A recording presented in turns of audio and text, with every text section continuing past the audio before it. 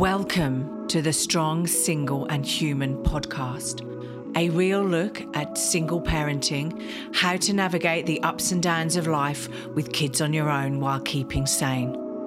We cover all manner of subjects from domestic violence, dealing with childhood trauma, through to fussy eaters and how to help your kids become resilient. I'm your host, Claire Martin. Welcome.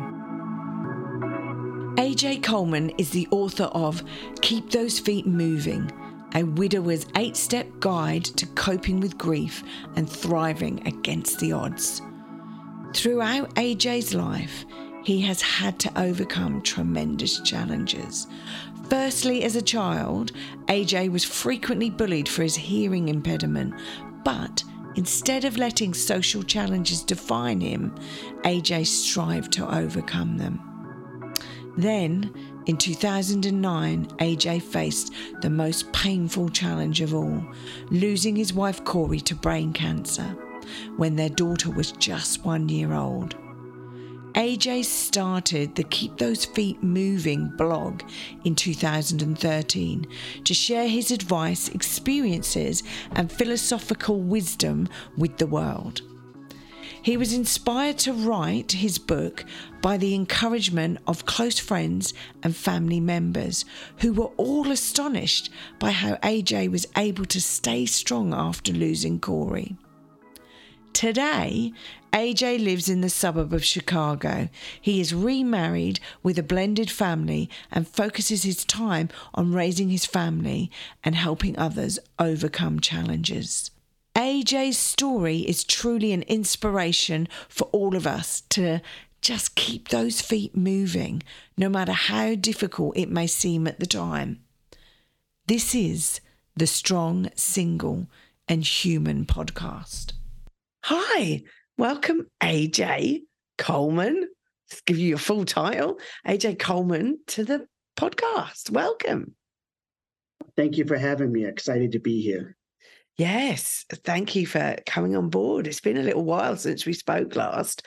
So look, I've given a brief synopsis about who you are as such, but look, tell us about you and your journey and how you came to write Keep Those Feet Moving. I never thought I would ever write a book. If you would have asked me years ago about writing, I probably would have thought that it was the most foreign thing that you can think about. But sometimes life has unexpected turns and leads you to new journeys. And when I had lost my wife due to brain cancer back in 2009, I started thinking about how can I cope, how can I grieve, and how can I overcome my own challenges. And I'm thinking about my daughter, who at the time was young and really has no memory of her mother from a physical standpoint. How old was your daughter? How old was your daughter? She was 16 months old when her mother passed. Wow, 16 months, Jesus. Yeah, so I tried to think a little bit different, and I started writing the book really just more as a memoir for her, my thoughts, and kind of gather what her mother was like. And little by little, things started to kind of come together and was a therapeutic process for me, really opening up, because I'm not somebody that opens up and shares my feelings, especially with people I don't know. But the book was really important for not only for my daughter to see, but it enabled others who have gone through similar grief to really understand that they're not alone. And here we are with the book. For a person who doesn't open up and express himself to other people and is private, right? You put it out there in your book. You really put it out there in the book. But so did you write every day? Was that what you did? You sort of sat down, your daughter would go to bed and you would write? How did you do this? It was interesting. So I wrote a very rough draft. It was actually 13 chapters, my lucky number 13. Wow. And I'm not sure. It was very rough. I'm suspicious. I'm not suspicious, but I Yeah, I don't have any 13s in my world at all. Oh, What's the word I'm looking for? It's too early in the morning for me here in Melbourne. Um, I can't remember the word. What is it? What's the word? Where you don't have 30, where you don't like number 13 in your world. oh, there's always a Superstitious. I'm superstition. Yep. superstitious. I'm superstitious. So yeah, don't do 13.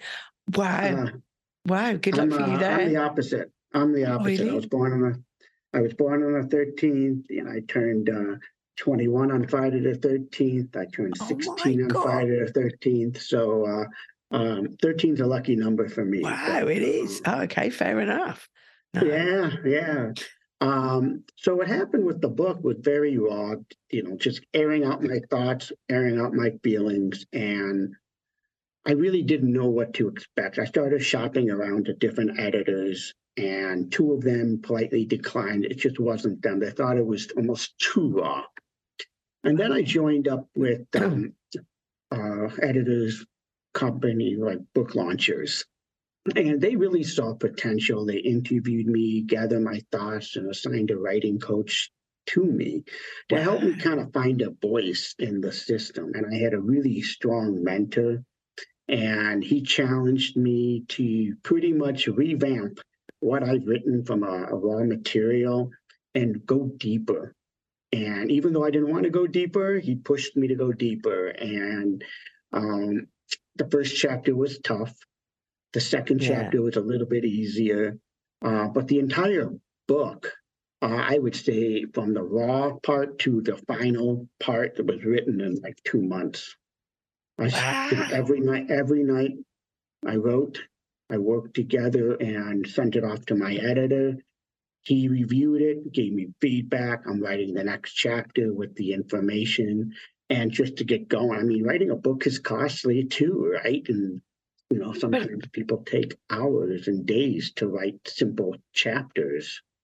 well, this is the thing, right? Writing a book is like a podcast, right? Everyone thinks it's easy. And then you start doing it. And somebody said to me, writing the book is the easy part. Sending it and getting it edited is the hard part, right? Editing a book can take 18 months, right? Yes. And that's the hard part because you've written it. You think, right, I'm done. That's all good. Here you go. And then it's backwards and forwards, editing it, changing stuff. So yeah. No, hats off to you. They say everyone's Yeah, got a thank book in them, but I haven't found mine yet. I prefer to be you. talking, but it's all good. So look, how did you deal with the grief then? I mean, writing was one of them though, but like they say there's 7 stages of grief. Is that what you experienced? Really sure if I experienced every stage. A lot of it was more sort of my doing on my own, trying to find my way, trying to understand where I was at. I spent my entire life sort of, I guess, preparing for grief.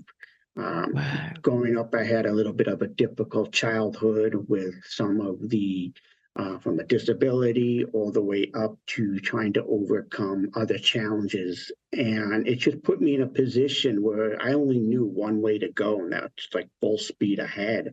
Oh my God. And when my wife passed away, I knew I had to be strong for our daughter. I knew Yeah. that in my private moments I can break down, but to everyone else in the outside world, I had to remain strong. And I realized that people were looking to me to lead sort of them through, and they feed off of my emotions, they feed off of my energy. So if I'm poised, I'm calm, I think it just helps people go through that grieving process. And I know that if I was hysterical, crying, others would sort of that kind of engage, almost like mimic what we're Yeah. watching. But I did not have any support, I would say, to kind of walk me through those grief stages. I just learned it on my own. I went at my own pace. And at the end, it's really just an opportunity for me to help others not follow the same footsteps. I think sometimes I might have been in a different place if I had gone through some counseling, understanding. But when you're a single parent, and everybody's expecting you to fail because when do you get the time? When do you get the time as well, right? This is the thing. So, Yeah. so you didn't have any family around you as such? I did have some family with me. I was very close with my aunt and uncle who provided Okay. some guidance. My parents provided some support as well. My wife's family did as well. But in terms of like having somebody to really sit down and air out my feelings and my thoughts, it wasn't like that at all. It was just, again, trying to show that I can handle not only being a single dad, working a full-time career, but also grieving everything at once. And again, it goes back to my childhood past where I've always felt that I had to overcome any obstacle. So, having great support, can only get you so far. Yeah. A lot of it, you have to find the will within yourself to push you to overcome, to push you to that next step. And it's not easy. It's not for everybody, but you have to find that inspiration, that motivation from somewhere. So how did you though? What was like, how did you do that? How did you find that? Because like, I can imagine there must be times where, and it'd hit you at different times, right? So you'd be somewhere where everything would be normal, but there'd be a memory or there'd be something that would hit you. And then how do you like not break down? How do you not go crazy, for want of a better word? That's a fair question. I think a lot of it actually stems from, again, my past, my childhood, where it's just growing up was always a tough. I was always trying to be one step ahead of everybody else. And through the disability that I had with my hearing impairment, that it was almost like people expected me to fail. People expected me to struggle. And I was always trying to prove to them that I'm not going to fail. Yeah. I'm not going to struggle. And then the same translated to grief is that same mentality that prepared me. And I knew, again, when you're on that stage, people are looking Yeah. and people are making. I will say in my private moments, very early on, I had some breakdowns and I come home and I'm like, oh my gosh, what happened? But my inspiration was really our daughter, Yeah. staying strong for her, enjoying my moments with her, showing her that what she has lost, we can still gain to some capacity. And she was Yeah. really my inspiration to move me through some of these really challenging times when I had nobody I can talk to. Well, this is the thing, like, and this next question is going to sound really crazy, right? But what was the hardest part? I mean, I know the hardest part was probably losing your wife, right? But like, what after you lost her, what was the hardest part? The hardest thing for you to deal with? I think it's the hardest part was more managing other people's reactions when Oh they found wow. out that, oh, you're a single dad raising a young girl. Like, how does that happen? How do you overcome certain issues like going to the men's restroom, right? To go to a Yeah. changing station that doesn't exist. um, Talking to different people who had play dates with children where they play together, and you know having the being the presence there was always a challenge because it's not like the mom and mom interaction. It's a dad and a mom interaction and Yeah. certain things like that. So I think a lot of times just managing those expectations and sort of the culture shock, because I was only 33 years old at the time. Wow. And what did I know about being a dad, right? But here I am trying to navigate through the channels of that. And it was interesting. I learned a lot. I've learned to really appreciate what moms go through on a daily basis and understand that they are truly superheroes and what they go through. And I'm trying to balance both, but as you know, when you're trying to do both, you can't get Yeah. anywhere. So it No, was definitely a and like, challenge. but also you're a man who's dealing with grief, who has a 16-month-old daughter. I don't know what's going on with my throat. 16-month-old daughter who also has to work, right? Because it's and you're working in a environment that is basically not geared up for men to be looking after children, right? 100% of the time. Like, for me, being a single mum, I don't know if it's expected, but being a mum, if your child's ill, if your child's sick, if you're doing what, like it, I can go, I don't feel as though I can't say to my workplace, oh, my child's ill, I need to go, or, something's happened at school, I need to pick him up. I don't feel guilt. I don't get looked at in a particular way where people at work go, oh, what are you doing? You're supposed to be doing your job. But like, I can imagine for you, that must have been pretty tough. I mean, and it's 33, you were 33 as well. So all of that career building, everything. It was a challenge. I actually had come back to work looking to escape and really change my mindset and kind of focus on something that I can accomplish instead of taking the time off to really grieve and to always be thinking about. And actually, I was laid off not too long after due to some of the changes here in the U.S. with the economy and the recession back. And, that was a challenge. And then finding work on top of that and trying to have the storyline that, hey, I'm a single dad when I leave. In the United States, it's really a challenge as a single parent because you're expected to work X amount of hours and you're trying to push your career. You're trying to maintain balance with your children. But a lot of times there are a lot of people that just are not supportive of the single family or even parents who are together and you have a child that needs attention where one person can go and the other. It's really different.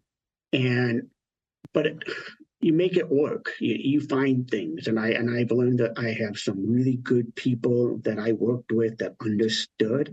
And there were some other people that didn't understand, but I knew it wasn't my job to try to convince them to understand. Either they got it or they don't. Yeah. And that's sort of the mentality I had to take and shrug. My daughter is the most important person for me. Whatever she needed, I was there. And if there were times that I couldn't be there because of something, I had someone that I can call and have somebody attend that. No, I know, because that's so important. That's so important to actually to have that, at least have a little network, a little village as such to support you. And I mean, one of the biggest things I find is I feel guilty calling on other people to help you out, right? I don't know if you went through that, but like, it's almost like you go, oh, I don't want to ask this person again to do X, Y, and Z. But when you've got no one, that's what you need to do, isn't it?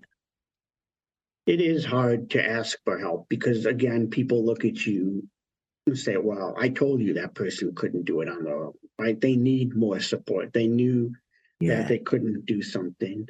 And I think there's a part of us that carries ourselves very highly, right? We feel like we're superheroes. We can do everything.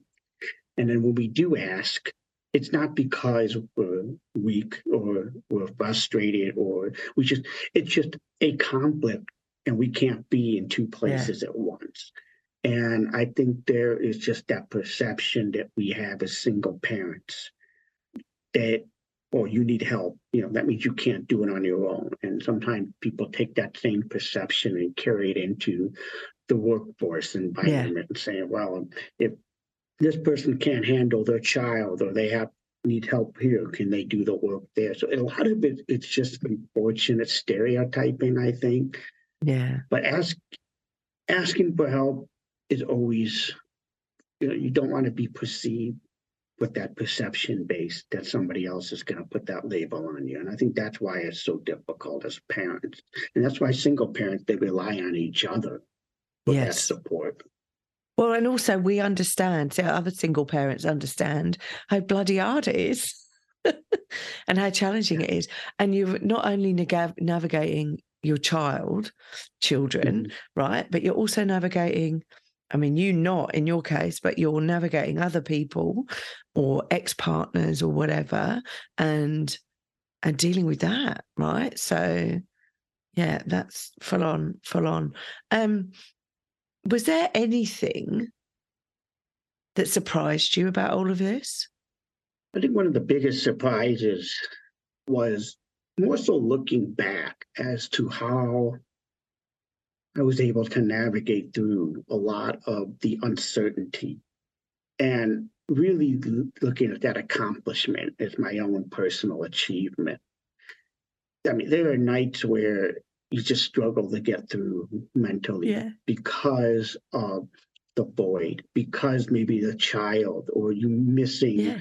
what things could be like. There are other aspects that when we go out and have fun, we take vacations and we do things. And that's called living life. And a lot of times we talk about growing up, and we grow up pretty darn quickly in these situations when you come with grief with small children, even with just a regular children who may be at the adult age, that you're Yeah. still looking to lead. I think the biggest surprise for me was just looking back just how far I've come. And, it's funny when you write a book, you have a dedication and you sort of dedicate the book to somebody that's of importance. And as you get more, I guess, readers and you get more of a following, that's when people get a little creative with some of their dedication. And I was once told in my workplace that I was I didn't know how to write. And I thought about dedicating my book to the person Yeah. in a derogatory sense who said I couldn't write. And I chose not to because I was thinking about my daughter. But when you look back at the accomplishments, like, hey, during this process, I wrote a book. During this process, I was able to navigate my career into a different aspect. I was able to get my daughter, who is now 15 years old, getting ready Yeah. to drive. And all these things, I look back and I'm just proud of those accomplishments. And I know a lot of people who are sitting in my position are also, they don't take the time to celebrate those small wins and look back. And that's where I think the biggest surprises are. It's like we got here and we got here somehow. I know, and that's right? We got here somehow, right? You get on with it. When you're in the moment, it's bloody hard. And then you look back at it and you go, wow. Because I look back over the last 6 years and I go, okay, it's been really tough. And when I recount some of the things that I've done and been through, right? And you go, wow, I forgot about that. I forgot that was like so bloody hard. That was so like, a fearful situation to be in. And yeah, and we sort of got through it. My son's fine. He's doing well at school and all of the things that you as a parent would want, right? And as a single parent, when I started on the single parent journey, and I don't know if it was the same as you, but I was like, oh, single parent kids, like kids that come from divorces, right? They end up in crime, taking drugs, doing X, Y, and Z, right? And I was like, my kid's only 7, so I mean, hopefully he won't go down that avenue, but you don't know, right? But he's doing so well, he's thriving. And so you sort of sit there and go, so that's a myth, right? I mean, I don't know. What did you think?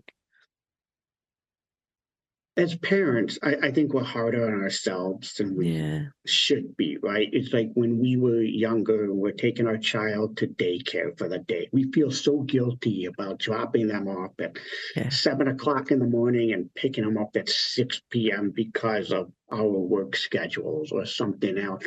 But our children, they're excited. They're happy to be there. Like they flourish hanging out with the other kids and just chatting away. And as parents, sometimes we're harder on ourselves with that aspect, and Yeah. they do turn out well. But I also think there is that connectivity that we have as single parents with our children where they have more one-on-one time, or perhaps one authoritative person in my situation where my wife wasn't there. Same as mine, no?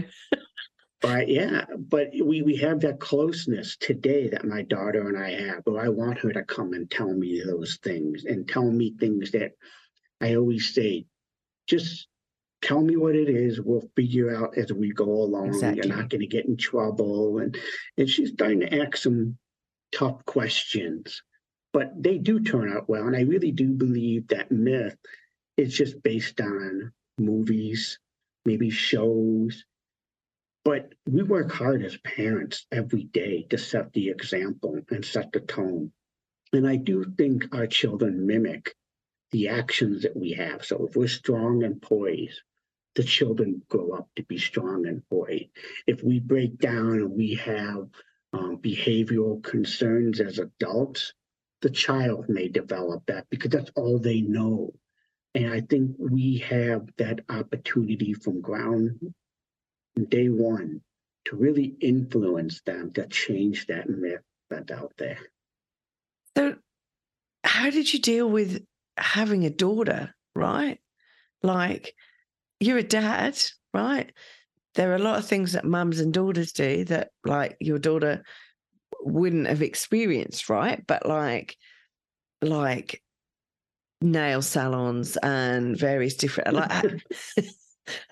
It is So a challenge, yeah. yeah, I was going to say, how did you deal with that? And there are obviously puberty and various different other things like that that girls go through that dads normally don't have to deal with, the icky puberty stuff and questions and boys and all of that malarkey. How did you deal with it? Even one of the things that we do in our household, we just go with the flow. My daughter and I, we just go with it. And that's something I tried to teach her from early on.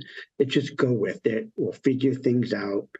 And when, it comes down to certain things like the nail salon, right? I can't replicate the same experience she would have, with her mom or something like that. It's a special bonding that moms and children have when they go to the salon where they sit together. Yeah. Dads, there might be a little awkward. Now, there are people that get their nails done and all that other stuff too. So there's nothing, but from my daughter's Machine Gun point, Kelly. Don't even go there, all right? yeah, she was just like, okay, Dad. I drop her off. I sit there in the waiting room dealing with all the fumes that are coming out of all areas and just kind of cringing, you know. But she's there at the little table and getting her nails done and enjoying it, but it's not the same experience. But as a single dad raising a daughter, I mean, you do have that bond, but there are some areas that you do get yourself stuck with. Some of the medical concerns, the things that I necessarily wouldn't think about as a dad. I got lucky dressing her because here in the United States, sometimes, the first couple of years, all the outfits match. So I was able to go shopping with her and at least know that the pants that I picked out, there's a matching top that goes with it. God, I But hadn't thought of that. But if you look at all the pictures of her growing up when she was little, you can just see she's always in like polo shirts, very well dressed up. Because I didn't know how else to dress her because again, you're thinking about the perception of others, right? And if I Well, put her in yeah. a t-shirt, does that mean I'm dressing her down? Putting her in a sundress was important because he wanted to teach her a certain thing. So Yeah. there were some challenges like that, right? It's just like, how do I know what's proper? How do I know what's not proper? And trying to teach her to be ladylike in certain aspects, certain respect and being polite. She's very talkative. She's always been talkative, my daughter. Same with my son. There were times where I would take her to the men's room to I know, go to the bathroom. because at the end of the day, right, like my son comes into the ladies with me, but like it's normal, right? And I like, and also he's 7, right? So at 7, I go, not sure I'm comfortable with him going into a men's room on his own, right? And I can't go in. Yeah. So he comes into the ladies, right? So, but it's not an issue, right? Because there's other women in there with their kids, right? But wow, Yeah. with you, it must have been like hello, Yeah. what's this girl doing in here? Yeah, well, with my daughter, since she's so talkative, sometimes she just walks in and says hello to everybody. And in Oh, the that's men's funny. room, you're very focused on doing what you're doing, right? And then if nobody really Don't has know, that never been in one. that's that unwritten rule, right? Just go Yeah. in there and do it, and then leave. Yeah, don't talk. But she'd go in there and be like, "Hi, everyone, what's going on?" And then like people are like looking at me, and it was times I feel like I was going to get punched out a few times. But then, the men's room, is pretty disgusting too, right? You got to put her on the toilet and try to teach her how to at least go without touching anything. Yeah.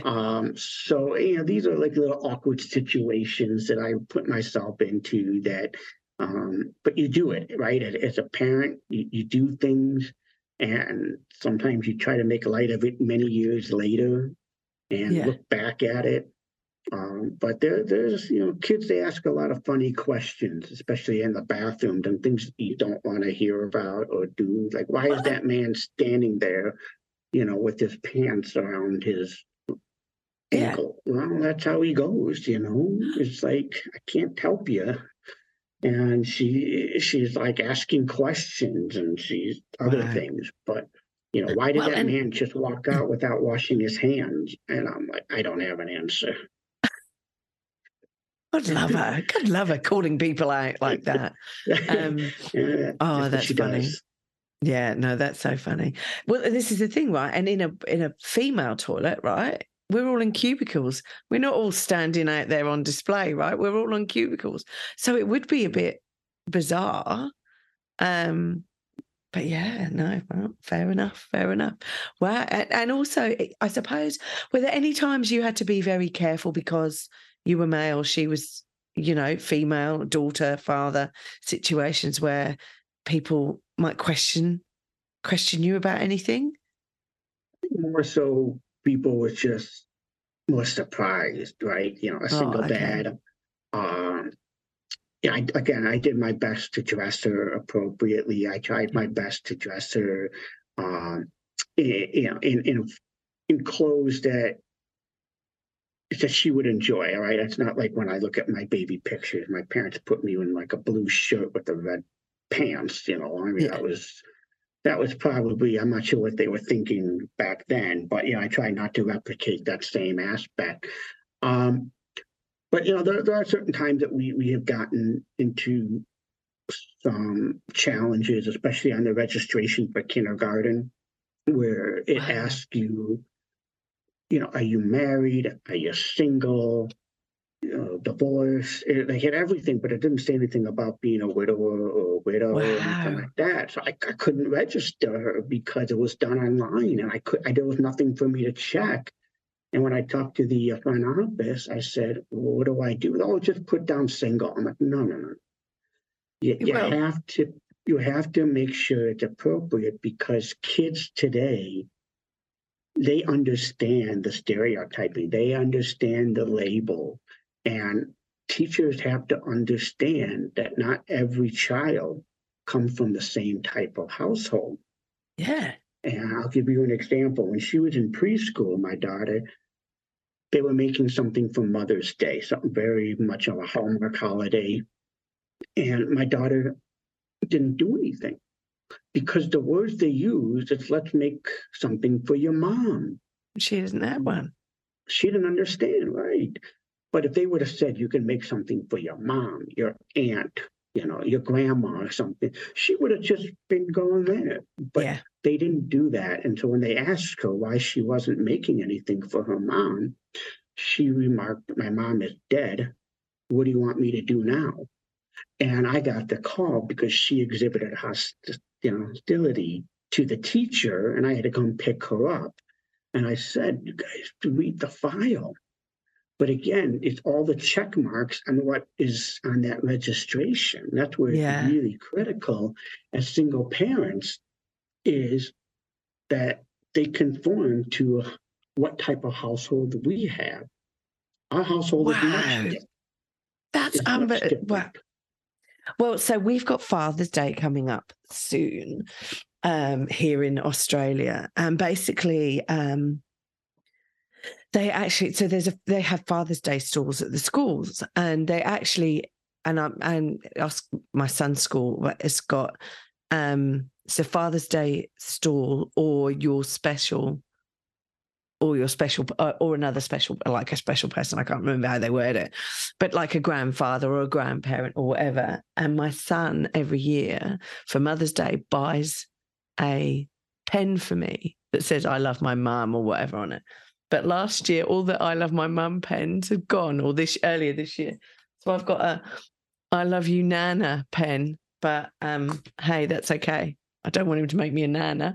But yeah, so they sort of include everyone just because of the situation that you're stating, right? And like, people become single parents for so many different reasons. It's not because they've gone for a divorce or anything like that. So that's, yeah. No, that's there's no blueprint. I mean, when it comes to parenting, there's no blueprint, right? And some people just kind of catch on. They swing it as they go. Others want to make it more of a priority that they be heard. And again, there is no right or wrong, in my opinion. I think we all are swimming in the same direction, advocating for our children and trying to be the best role model. It'd be interesting if you talked to them 20 years later what they thought about growing up in our household. But we try to give them the values. We try to teach them to be more accepting. And a lot of times people will say, well, what's it like having a daughter and raising her on your own? I don't know what the difference is.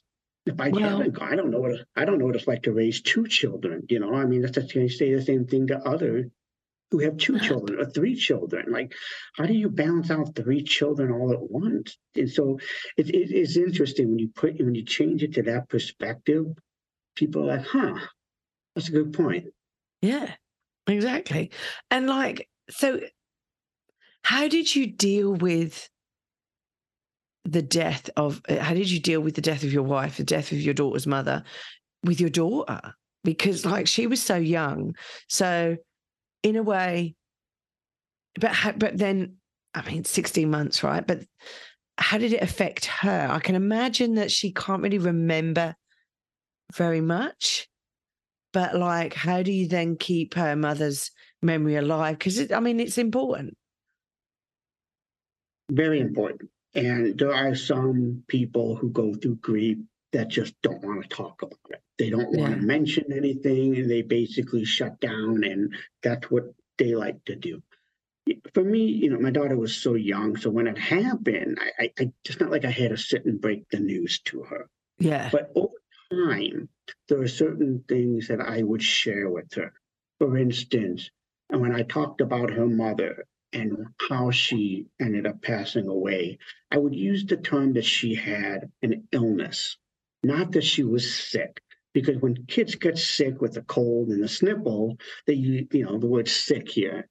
But if they hear the word illness, it's a whole different dynamic on what their mindset is, so it doesn't scare her. So she knows that her mother had an illness and her mother wasn't sick. So when I take my daughter to the doctor and the doctor said, "Oh, Zoe, you're sick," she's like, "Oh, okay, I'm not going to end up like my mother." But which is pretty important to think about, really. I would never have thought about that, but it is pretty important, right? Because kids worry about the craziest of things. Yes. And something like that could cause angst. It does. And again, I think little things that do matter as we go through the details and how we keep that memory alive, right? We celebrate the anniversary of her passing with a celebration. We go out for dinner, we celebrate, and we just make it known. Her birthday, other things like that. We do make sure that her memory is with us.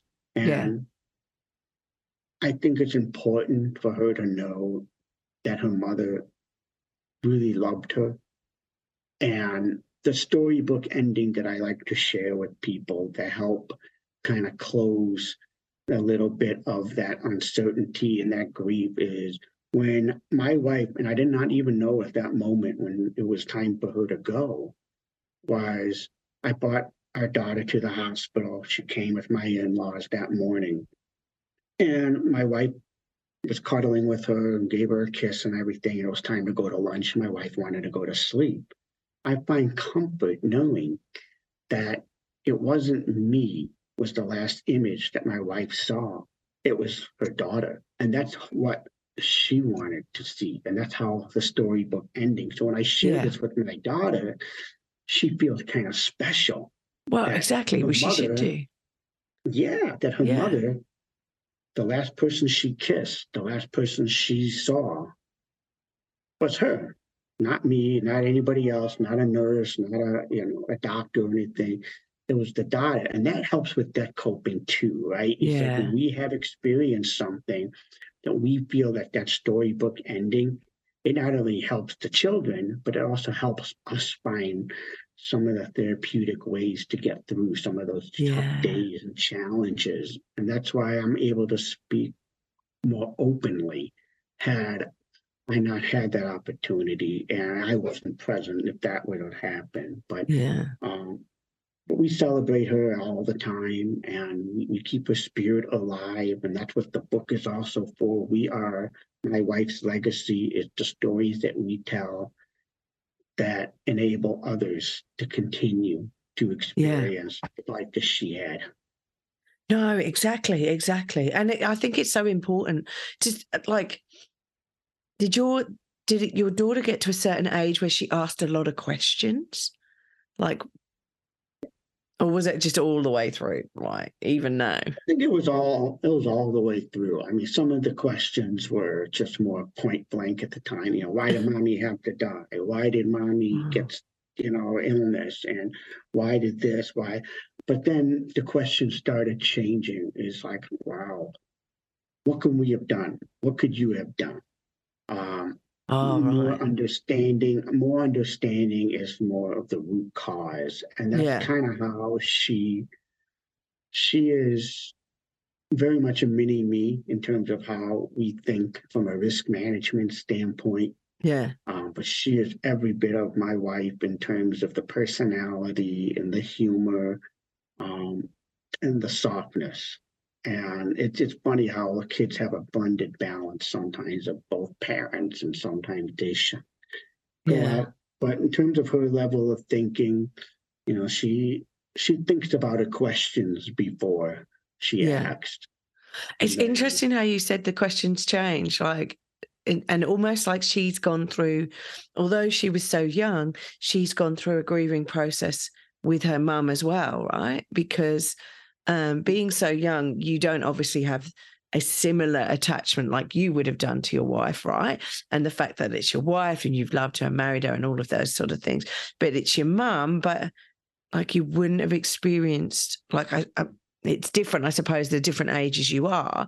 So being so young, then she's going yeah, through her grieving throughout her life as such, the anger of why did it happen to us, and then what can we do and why, and yeah, yeah, yeah, it's funny where depending on your faith, depending on your views, right? Um, I believe in the heavens, and I believe that we ascend when we pass. And there were times where my daughter and I, as we would get into bedtime routines, and she wanted to stay up a little bit later, right? An extra 10, 15 minutes to a oh kid. yeah, It's like makes a world of a difference, and sometimes as a parent, we're so tired at the oh end of the day. yes, And she'll throw out that card on, well, I think mommy would want me to stay up 15 minutes so I can hear another story. Now sometimes say, well, I think mommy says it's time to go to bed because she wants to go to bed because she's been watching over you all day and you've been yeah, running around in circles. So it's funny how we sort of play off with each other. But I've always told her that she's got the best of both worlds. She's got me here, and then she's got her mother yeah, watching from afar. And there are times where I do believe that my daughter has gotten into some challenges and tough jams, and suddenly just came out of there like without any issues, right? And I do believe that it's her mother that is protecting her. Yeah. And that kind of brings me to my next point, right? As parents, we're so invested with our children. And at the end of the day, we're so exhausted. My daughter's 15, right?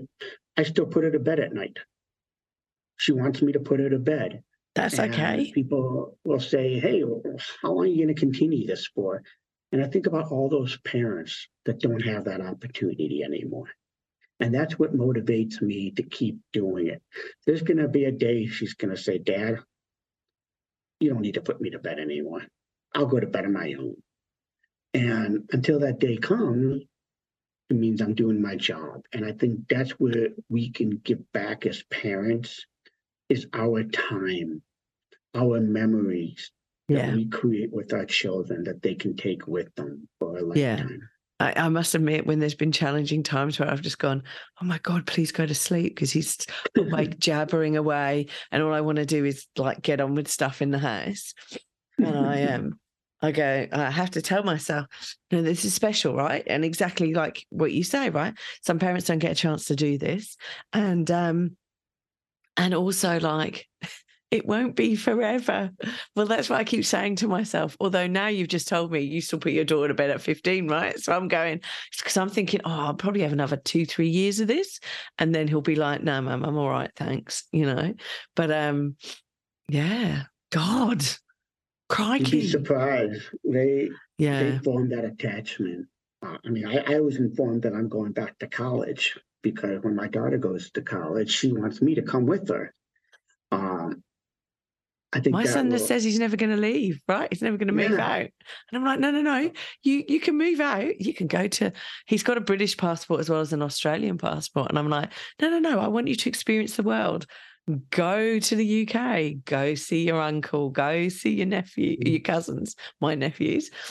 Go experience the world. Go work over there. Do whatever. It'll be great. Give Mummy a break. But like I said, children today, the way they adapt is really, I feel, how we handle. And if they see that we're okay as parents, they're okay. Yeah. Did you get counselling for the grief and all of that stuff, or was that the writing and Yeah, I did not get counseling for the grief itself. That was all just going through different phases, just pushing ahead. The writing of the book did help bring out some additional emotions. And again, looking back at the accomplishments, like, oh my gosh. Yeah. We all handle grief differently. And in my book, I talk about, life is like a roller coaster. We go up and down. Some people put their hands up. Some people sit close, to their chest. Their hands. Some people scream. Some people cry. Some people get sick afterwards, right? But at the end of the day, you're always at the same place as where you started when the roller coaster ends. And I think that's how our perceptions of life, we have that ability to change. We have that ability to take something that is tragic and use it for the greater good, such as trying to help others. Yeah, no, exactly. How long did your grief last? How long? I think it dissipates, for want of a better word, but I think, how long does it take you to get over that? I think grief in many phases. We never really truly get over our loss, but what happens is that we have the opportunity to say that grief isn't going to impact us. We're not going to move outside of our bedroom or outside of our four walls. I decided very early on that I was not going to let the grief stop me from doing anything. Again, just make sure that when I go out and about, I hold myself high. And if I need to have a private moment to break down, I can allow myself to do that. Yeah. But I decided that I wasn't going to turn a moment of, mourning into a lifetime. Yeah. And that's why we celebrate life, and we Yeah. celebrate the milestones, the accomplishments. Um, but again, it's easier said than done. A lot of people who are in these situations just can't see. And grief comes in different phases, right? Sometimes people don't experience grief until weeks or months later because Yeah. they're still in shock of what just happened. Um, You've just got to grief, give yourself time, I think, haven't you, to get through. And it can be all different time frames, can't it? It can be like a year, it can be 5 years, it doesn't mean to say that you think of that person any less. It's just how you deal with the situation yourself. And sometimes counselling helps. Sometimes you can get through it without counselling and deal with situations like you did, or write a book, get it down on paper, talk about it. It depends. Everyone deals with it in different ways, don't they? That's the thing. yeah, I think a lot of it has to also what type of loss. If it's sudden loss, like a tragic Yeah. accident or a passing due to a medical condition that unfortunately versus something that's more long term. I think sometimes selfishly people who have more of a long-term grieving process in terms of like an illness of some sort. Yeah. Like we're sort of preparing for the unknown. So it's not as shocking as opposed to a sudden loss. And I think sometimes differences of people and the perception, a sudden loss could take much more greater impact because of that shocking part of it. Yeah, because you've not got that period of time to prepare to say what you need to say to that person, etc., etc. Yeah, no, that's fair enough. That's fair enough. So your book, Keep Those Feet Moving, where can people get it from? If they are going through this, they want to read it or want to even just understand your story.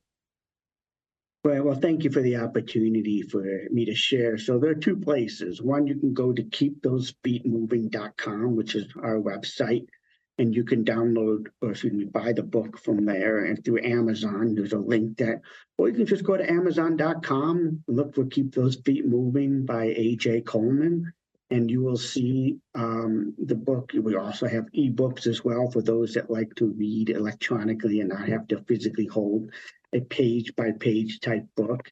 But the book is really designed to walk you through 8 different steps of my life where I've experienced grief, not necessarily just from a loss of my wife, but grief with a disability, grief of loss of a job, grief of loss of companionship, spirituality. And within the book, it challenges you through little exercises to kind of formulate your own strengths and see where you want to grow internally, both professionally as well as personally. It's designed to be light reading in a sense of you can get through it in a couple hours. If you take it on a plane, you can probably finish it within a 3-hour plane ride. Wow. Crikey. That's awesome. And can people if people want to speak to you directly, that they can contact you via your keepthosefeetmoving.com. They can contact you through there. Okay, that's cool. That's awesome.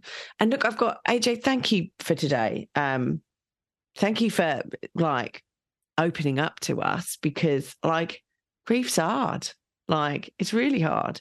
And to open up to people, I'm a person who tends to like to keep that sort of down on the low down. But I just your honesty's been really good. Thank you for being honest with us. And it's hard when you've got kids as well, right? It's not just about you then dealing with it. It's about your kids dealing with it as well. Look, I've got one final question for you. What piece of advice was given to you that you still use today? My favorite advice of all time is something my grandfather used to say: every day is a good day. And that's something that I take with me every day. I know my cousins and my uncle do the same. And it really resonates. No matter how difficult your day may be, the challenges that you face, every day is still a good day. Yeah. And you have the opportunity at nighttime to recycle, recharge for the next day. And when times are tough, you just have to keep those feet moving. Yeah. No, I agree. And if you're having a bad day, just go to bed, because tomorrow's another day, right? You'll wake up and it'll be completely different. It's amazing how that happens. So, look, thank you again. I'm going to let you get on your merry way. But yeah, have a great day. Thank you. Thank you. Wonderful opportunity this is. I hope to inspire others to follow those footsteps. Thanks for listening. If you've enjoyed this podcast and you would like to hear more, please hit subscribe wherever you like to hear podcasts. If you would like to support us further, share this episode with your friends and family. And finally, drop us a review on iTunes, as I'd love to hear your thoughts, comments, and ideas. It all helps me to understand and produce awesome content you want to hear just like this. If you want to check out our past episodes, write to us, appear on the podcast, or for links, resources, and show notes, go to our website, www.strongsingleandhuman.com. We are also on all the usual social media platforms, Insta, Facey, and Twitter. I hope you have a wonderful week, and I hope to see you back here again soon. Be kind to yourself, and remember, no one is perfect. We're all just putting one foot in front of the other and doing our best. I'm Claire Martin, and you've been listening to the Strong, Single, and Human podcast.